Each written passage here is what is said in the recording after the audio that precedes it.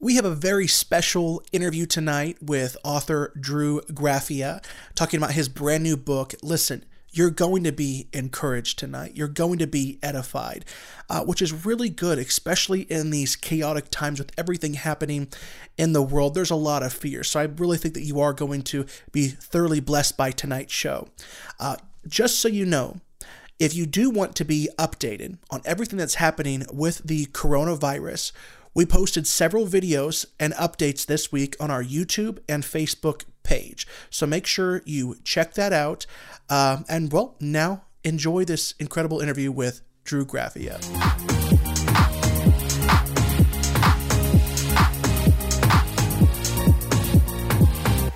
Hello, everybody, and welcome to today's show. I'm your host, Zach Drew. I'm telling you right now that we have a really awesome show planned for you today. We have author Drew Graffia with us on the program today. He has just written a brand new book called The Warrior Priest Mindset. It's awesome. And it really is a good book. It's very controversial. It talks about things like feminism, some toxic masculinity, abortion, new age teachings, church corruption. And really, so it's controversial. I mean, we could do many shows on this book, but it really gets into the dichotomy of what it means to be a warrior for Christ, but at the same moment, a priest for Christ. Now, a little bit about Drew Graffia. He's a former medieval times dinner and tournament knight. He's an avid researcher. He's actually the host of the show called The Radical Christian on the Daily Renegade media platform. They also have a YouTube channel. Check them out. And he is the author, like I said, of The Warrior Priest Mindset. Drew is married to Bree Graffia, with whom he has two beautiful cats, and hopefully to be accompanied by children. Listen, I'm reading the bio, and I love that he has such a sense of humor. Hopefully to be accompanied by children of their own very soon, Lord willing. Drew Graffia, it is great to have you on the show. So glad to connect. I've been wanting to have you on. I've been watching some of your shows. They're awesome. Thanks for being here with us today. Well, thank you for having me, brother. I'm excited to be here as well and see what we get into today. Listen, before we get into it, I just got to ask, what's your cats' names? Amos and Eli. Amos and Eli. That is awesome. Whenever I read that in your bio, I literally started busting up out loud. That was hilarious. I appreciate your sense of humor. In these dark times, I mean, these in days, when we're really having to get into our warrior mindset, it is good to laugh. Amen? Amen. Yeah, it's good to treat the subject matter serious, but not ourselves seriously. Amen. So listen, you have your own show, and it is, like you said, it is a serious show. It is, and you're funny within it too, which is awesome, but it is serious. It dives into tough topics. I think it's a lot like the show that we're doing here, which is super cool. Us millennials, we've got to stick together. But you're on Josh Peck's YouTube channel called The Daily Renegade. Tell us a little bit about your show, and even how you got hooked up with The Daily Renegade and Skywatch TV family. Well, the way I got hooked up with them was I just set out to make a YouTube channel. I was like, you know what? I have all this knowledge. I'm going to do something with it. If it helps one person, then that's all I need. So I started learning the programs, Photoshop, Premiere, and just putting something together. And you can tell my very first one was one of my first times using those programs because the audio was way out of whack. But I just wanted to give people the passion that I had for the Bible and these topics. And I wanted to show them that, hey, there's much more to the Bible than you may have heard. And if it's dry and if you're reading it and it's not firing you up, then you're reading it wrong pretty much. You're not getting the true gist of it, the purpose of it. So I set out to make this channel that just fired people up for the Bible in the same way that I would. And one of my goals was to never try to be a person on the internet, never try to be a personality, if that makes sense. I just always hey, I'm going to be 100% myself, and that means I'm going to joke a lot. That means I'm going to do my thing, and it'll resonate with people because they'll know that this is exactly what it is. We're talking about the Bible, we're having fun, and there's no agenda. And then Josh actually saw it. He watched it for a couple weeks, and then he finally reached out to me and he said, hey, I want to come have you over and have a talk with you about some future uniting maybe. And then we went and we talked and we hit it off, and it was we got along right away. And he's like, I would like to have you on my platform. So his platform is Daily Renegade, and it's basically the Netflix of fringe Christianity. So YouTube was always stifling Josh and Oh yeah. shadow banning his channels. You know how that whole thing goes. And basically, he started to make his own platform. He wanted to bring his own Christian brotherhood, basically. And he invited me to that. I got onto that. And while I was at his house that one time, he's like, yeah, I eventually want to publish books. And I was like, well, I wrote a book. I don't know if you want to read it. And he actually read it. He published it, and the rest is history. And now That's here I am. awesome. I love it. And I love what you said earlier. The Bible is exciting. The Bible is a crazy, incredible adventure. It's an incredible love story. It's jam-packed with action. And so many people, I see so many Christians that are boring. And I've always thought to myself, I don't believe, listen, if you're a boring Christian, you were probably boring before you became a Christian, because Christianity, true biblical Christianity, does not make a person boring. Let me tell you that right now. So your book is titled The Warrior Priest Mindset. And much of it really does sound like it's a medieval storybook. What made you start each chapter with that in mind, and even with fictional stories and fictional poems? What was your inspiration behind that? Well, my inspiration behind that was obviously my background as a knight. That played into it. So ever since I was younger, I loved the knight, anything knight related, anything medieval motifed. And that's just the areas where I would be drawn into. So I'm a big believer in, you're fearfully, wonderfully made, and God made you unique for a reason. So you are to be who you are. So when I did something, I was like, I'm going to put the knight spin on this for sure. And I just wanted people to be in that realm. I wanted to create a picture of this is a medieval type kind of take on what we're looking at, because I wanted it to be, awesome. To be frank with you, I wanted it to be awesome, and I wanted it to translate like, hey, we're gonna have fun. The same thing with my channel. We're gonna have fun. We're gonna talk about these serious topics. I'm gonna give you serious positions on them, but then also, hey, here's a story of how it applies, but through the eyes of a knight. But while you were a knight in California, you were actually a warrior priest knight. I mean, like in that fictional scenario, you were a warrior priest knight, right? So I'm asking that. Were you that? And I think you were. And what is that? What is it? What is a warrior priest? What is the warrior priest mindset? So the character I played more often than not, his name was Lord Santiago. Now, he was the warrior priest. He was the only one who had a religious kind of connotation to his backstory, and that always struck me as just very unique. Now, I always thought of the Lion and the Lamb, Christ's dual nature. That always stuck out to me in the Bible, and I just thought that always just, for some reason, it just stuck with me. So when I saw the warrior priest, I was like, oh man, this guy is just like that. He's a warrior and he's a priest. And then the warrior priest mindset is basically the mindset I've had for years, but I was finally able to put down on paper of how I approach a lot of these biblical topics and biblical things, like a lot of these parables and stuff like that, things that we need to apply to our lives.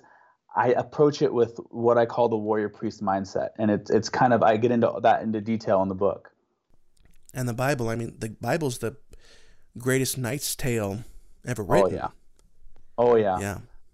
So your book has a lot to do with spiritual warfare and how we are Christians. We're forced into that fight, whether we like it or we don't. We're on that battlefield already. And what would you say? What kind of warfare are we facing in this day and age that Christians need to wake up to right now? Well, we are seeing an all-out attack on not only humanity as a whole, but identity. And that's the reason why I started my book off with how the king views his knights. So in order to not be confused about genders, not be confused about what you think you should have been born as, you need to know who you actually are. And the way you do that is by knowing who God says you are. It's not who you think you are. You don't create your own way. You find out who God says you are. So I start the book with that. And then we go into the other things, because that is so important. Because right now we see biblical femininity and biblical masculinity both being attacked. And we see the family as a whole being attacked now more than ever. It's always been under attack, but now more than ever, it's been ramped up to where the lines are being blurred. Everything's being kind of pieced apart. Everybody's being put into roles they weren't equipped for. and it's just to weaken people as a whole. And that's what we're seeing the most of today. Amen. I feel like this whole thing about toxic masculinity, I understand that toxic masculinity is a real thing, okay? But I am a believer that it is a fraction of what they make it appear to be. And really basically just true masculinity of what it means to be a man and what it means to be a man biblically, that is what they simply label as toxic masculinity. Being a man today in today's culture is simply a bad thing. And because being a man is a bad thing, they label it as what? They label it as toxic. And there is a biblical feminism to be, but they have hijacked that too. So now that toxic femininity, I can't even say that word right now, that is what is to be sought after. But this warrior priest mindset, this idea of the lion and the lamb, I feel, Drew, that and you talked about it in your book, that because of the attack on men, when we just look at men today in the church, I literally I get this image that the goal of what it means to be a man in modern day churches is to be a good little Sunday school boy. And that's my image. I just imagine all the little boys standing in a line and Jesus kind of just patting their head and giving them gold stars and saying, you're doing a really great job at being a good boy. But it's like, where's the warrior? And I understand, Drew, that your book, it talks about how it's a balance.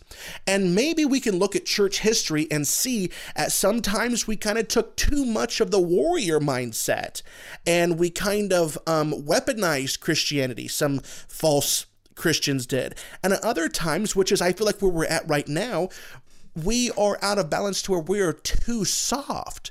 We are too soft, and we're not man enough. Where's the balance in this? Well, the thing that basically biblical masculinity is dangerous. It is powerful.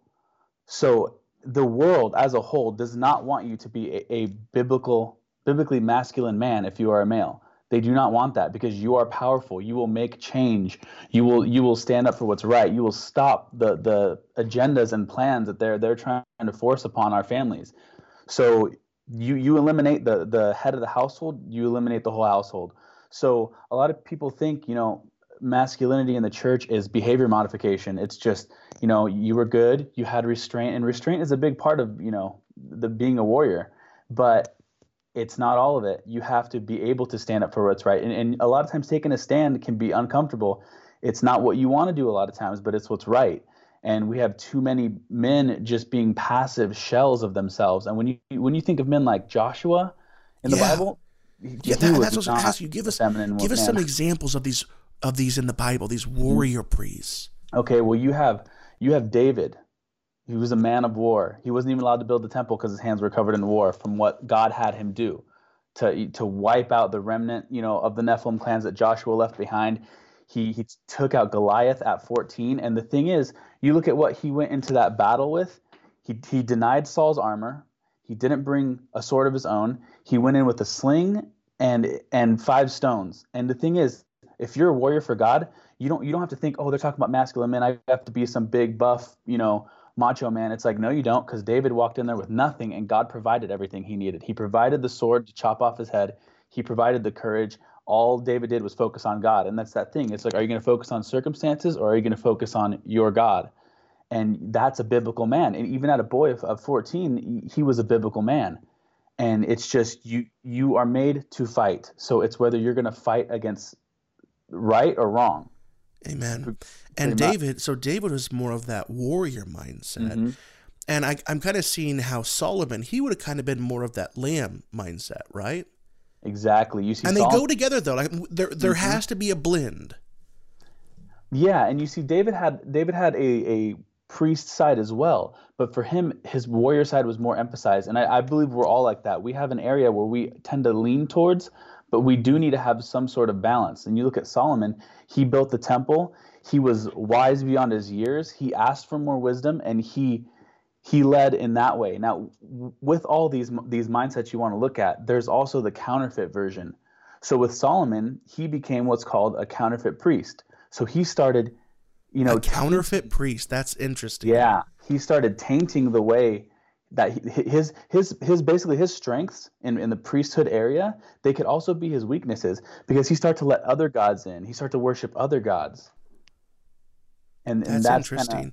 Yeah, and the same thing goes with the warrior. The counterfeit warrior. David fell into the victimhood of being a counterfeit warrior when he went after Uriah the Hittite and basically killed him so he could have his wife. So he used his strength, his power, for harm, to hurt somebody else. And that's another a way of masculinity that gets tainted in our view. Sometimes we see masculine people as just overpowering, overbearing, just powerhouses, and that's not the case. And now you brought up Joshua. I'm interested in what you have to say about Joshua. We at this ministry, we have a very strong connection to the biblical character of Joshua of the Old Testament. The show that we're on right now, it's the Zach Drew Show, right? Mm-hmm. But the covering of what I've named everything, because I believe we're going to have multiple shows and different facets of this ministry. The covering of everything, I named it IGBY, which is an acronym. And it's an acronym that stands for I go before you. The promise that God gave to Joshua in Deuteronomy 31, to be strong and to be courageous, because he is going to go before you, but he will still be with you. That is kind of what our mandate we feel here at the ministry is. So it's very interesting that you said earlier that Joshua was a type of warrior, and we do have our tendencies of what we tend. And if I feel like if I kind of swing more towards one way or the other, my goodness, we named it IGBY. It's more of a warrior type of ministry. Where I know our vision here is to help lead a wandering generation into the promised land. And that promised land today is Jesus, right? Mm-hmm. But we also know that we feel a mandate here is to expose the deeds of darkness. See, Joshua was called to destroy the occultic high places of worship and to get those places out and to reclaim land for the Lord. So I'm interested to hear what you have to say about Joshua. Oh man, Joshua is probably my favorite person in the Bible. Really? Oh yeah, he'll go out before you. Basically, he was empowered by Jesus himself. Jesus himself showed up before the battle as the angel of the Lord, the man drawn with the sword drawn in his hand, and Joshua was basically directly seen over by the angel of the Lord.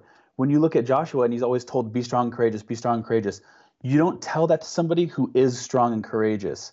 So I'm of the belief that Joshua was not a particularly strong and courageous man when it came to what he was going to be facing. Because when you hear about demonic attacks and all that and how that terrifies people, sleep paralysis, all that kind of thing, those are the same spirits that he was fighting, but he was fighting the embodied version. So you know he was going to be fearful going into that. That's why I stop right there.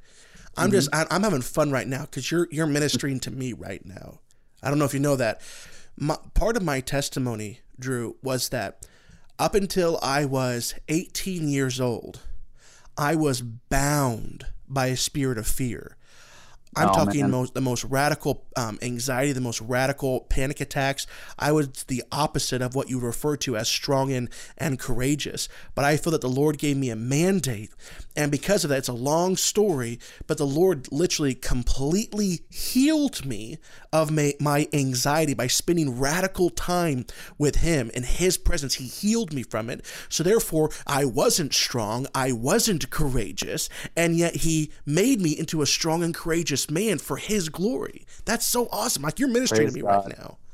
Well, one of the coolest things about Joshua that always stuck out to me as a kid was when Moses and him went into the tent to meet with the Lord. Moses left and Joshua stayed after.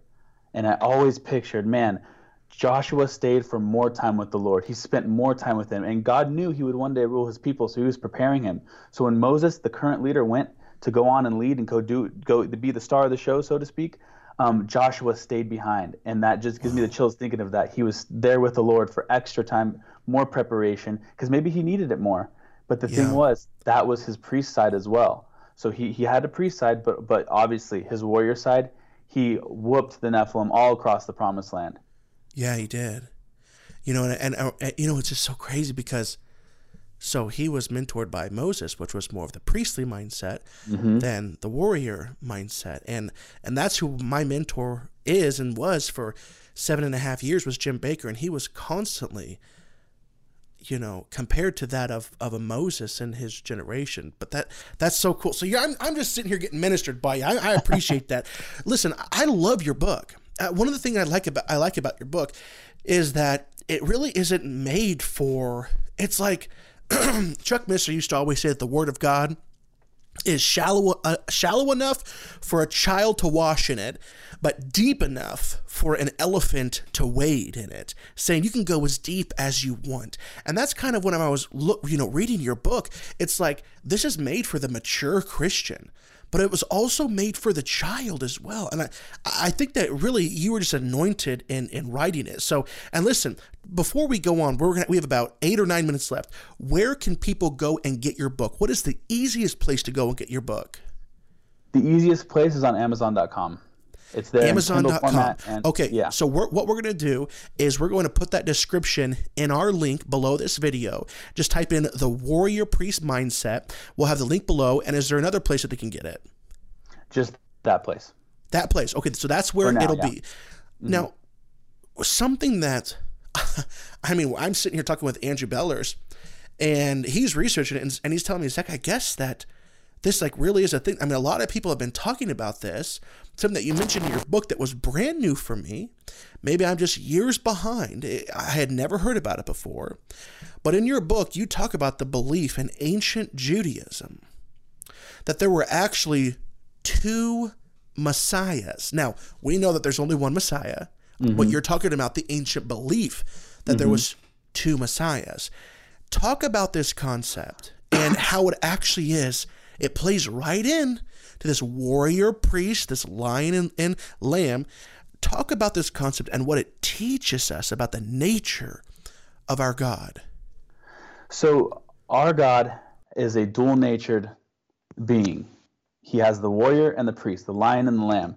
Now, you had all these, or the ancient Jews had all these prophecies in the Bible about a conquering king who would come and save them from their troubles, deliver them, rule, and just set everything straight.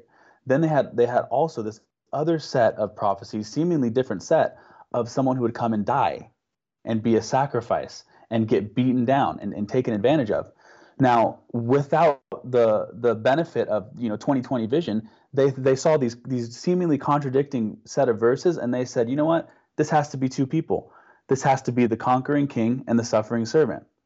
Now, when Jesus came, he came as the priest, the lamb, the suffering servant first. So when they saw him, they're just like, they were waiting for the conquering king because they were in some dire straits, and then they saw the suffering servant, and they're just like, this can't be our guy. This can't be him. He's getting beat by the Romans. This can't be our guy. And then when he dies, which was the ultimate plan all along, when he dies, they're just like, man, this can't have been him no matter what now, because he died. So they missed the boat on who Jesus really was, because they were only looking for one side of his dual nature, and they only could fathom. Interesting. Yeah, so they were expecting what your book referred to as the Messiah ben David, not the Messiah ben Joseph. And it's the David, which was the king, the warrior, and the Joseph. Explain the difference between those two, the Joseph one. Messiah ben Joseph, the purpose of the suffering servant was to be the sacrifice. So you think of a lamb, the sacrificial lamb, that's Jesus. His purpose was to first be the sacrifice. Then, and it's so like him, because first he gives he gives you the mercy, he gives everyone the chance, and then when he comes back as the conquering king, that's justice. That's fair. He's coming back to set it straight. And just like my book gets into the counterfeits, here's another one that's really important. There is a counterfeit rider on the white horse. So Jesus is coming back on the white horse. Before him, there's a counterfeit who looks just like him, described as being on a white horse, described as given the ability to conquer, and this is the counterfeit. And he takes those traits that Jesus will be coming with, and he perverts them. Just like the enemy is like a roaring lion, he's a perverted version of the lion, a corrupted version. Are you referring to the first horseman in Revelation chapter 6? Mm-hmm. Yep. Very interesting. Very interesting. Okay, we just have a few more minutes left. I know that you briefly touched on it, but it's so important. It's one of those type of things where, unfortunately, in church, it seems like we hear about it so often that it's lost its value, and I hate it. How important is the armor of God? I know that your book addressed it in depth. Mm-hmm. So the armor of God is, a lot of people, and I used to think this way, where you pray for it and it's on you, and whenever you pray for it, you equip it. And basically, you can do nothing without it. The armor of God, here's the big reveal for you. It's Jesus. Christ's righteousness is your breastplate. The peace of the gospel of his truth, your feet are shod with. The gospel of peace, the belt of truth, the truth. And who's the truth? Jesus. When Pontius Pilate says, what is truth? Jesus is truth. So the helmet of salvation, he's our salvation. So he is the armor. So how do you equip the armor of God? You walk as Jesus walked. You follow him. You do what he did in those situations. When he's dealing with people, when he's interacting, he's not saying an eye for an eye anymore. He's saying, love your brother, which is hard. It's hard when people come after you and you have to decide to love your brother even though they do not deserve it. But this is the armor of God. It's walking with Jesus. Amen. And we have to walk with Jesus. We have to have that armor of God to fight our enemies, and in the realms unseen. And I know that you've had experiences with that realm, haven't you? Oh yeah, yep. And they made a mistake by messing with me because they pushed me right into the Father's arms. Amen. Amen. Listen, there was so much that we couldn't get into, so many questions that we couldn't even ask you. I'm just going to address the audience right now, and I want to just say, you know what? If you were going to send us $20 this week, I'm just going to ask you that you would just go and purchase Drew Graffia's book. This guy is solid, and he is a millennial, just like myself, just like the team here at IGBY. And the thing is, it's like, it's kind of like youth groups. Youth groups can't do a great deal because, well, youth groups don't have the abundance that big church has, right? So I'm just going to ask you to fund another millennial this week, be it Drew Graffia, and go and purchase his book. The link is in the description below. Click on it. If you're not watching on Facebook or YouTube, simply just go to Amazon yourself and type in The Warrior Priest Mindset and purchase that book for the expanse of not only will you be blessed by reading this book, you're going to bless Drew and his ministry as well. What's the response been to your book so far, Drew? A lot of people said it fired them up to read the Bible, and that's exactly what my prayer was for the book. And they just said they've been excited. And another big thing they've said, it was convicting, which is perfect because it convicts me too, because I by no means figured out everything in the book, and I apply it every single day. I fall short too, and it convicts me when I go back and read it. So just Amen. Conviction, and it fires them up, and that's the greatest thing I could hope to hear from it. Amen. Listen, Drew, it's been a joy to have you on the show. When they read your book, they're going to want to get connected with you. They're going to want to start watching your show. They're going to probably want to come and see you. So do you have any conferences are coming up that you could tell the people about? Yes, at the end of this month, March. This month?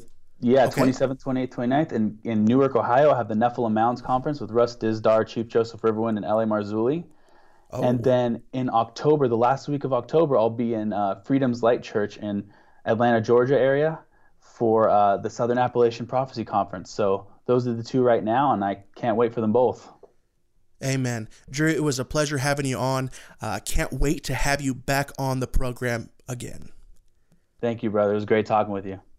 We'll see you guys next week.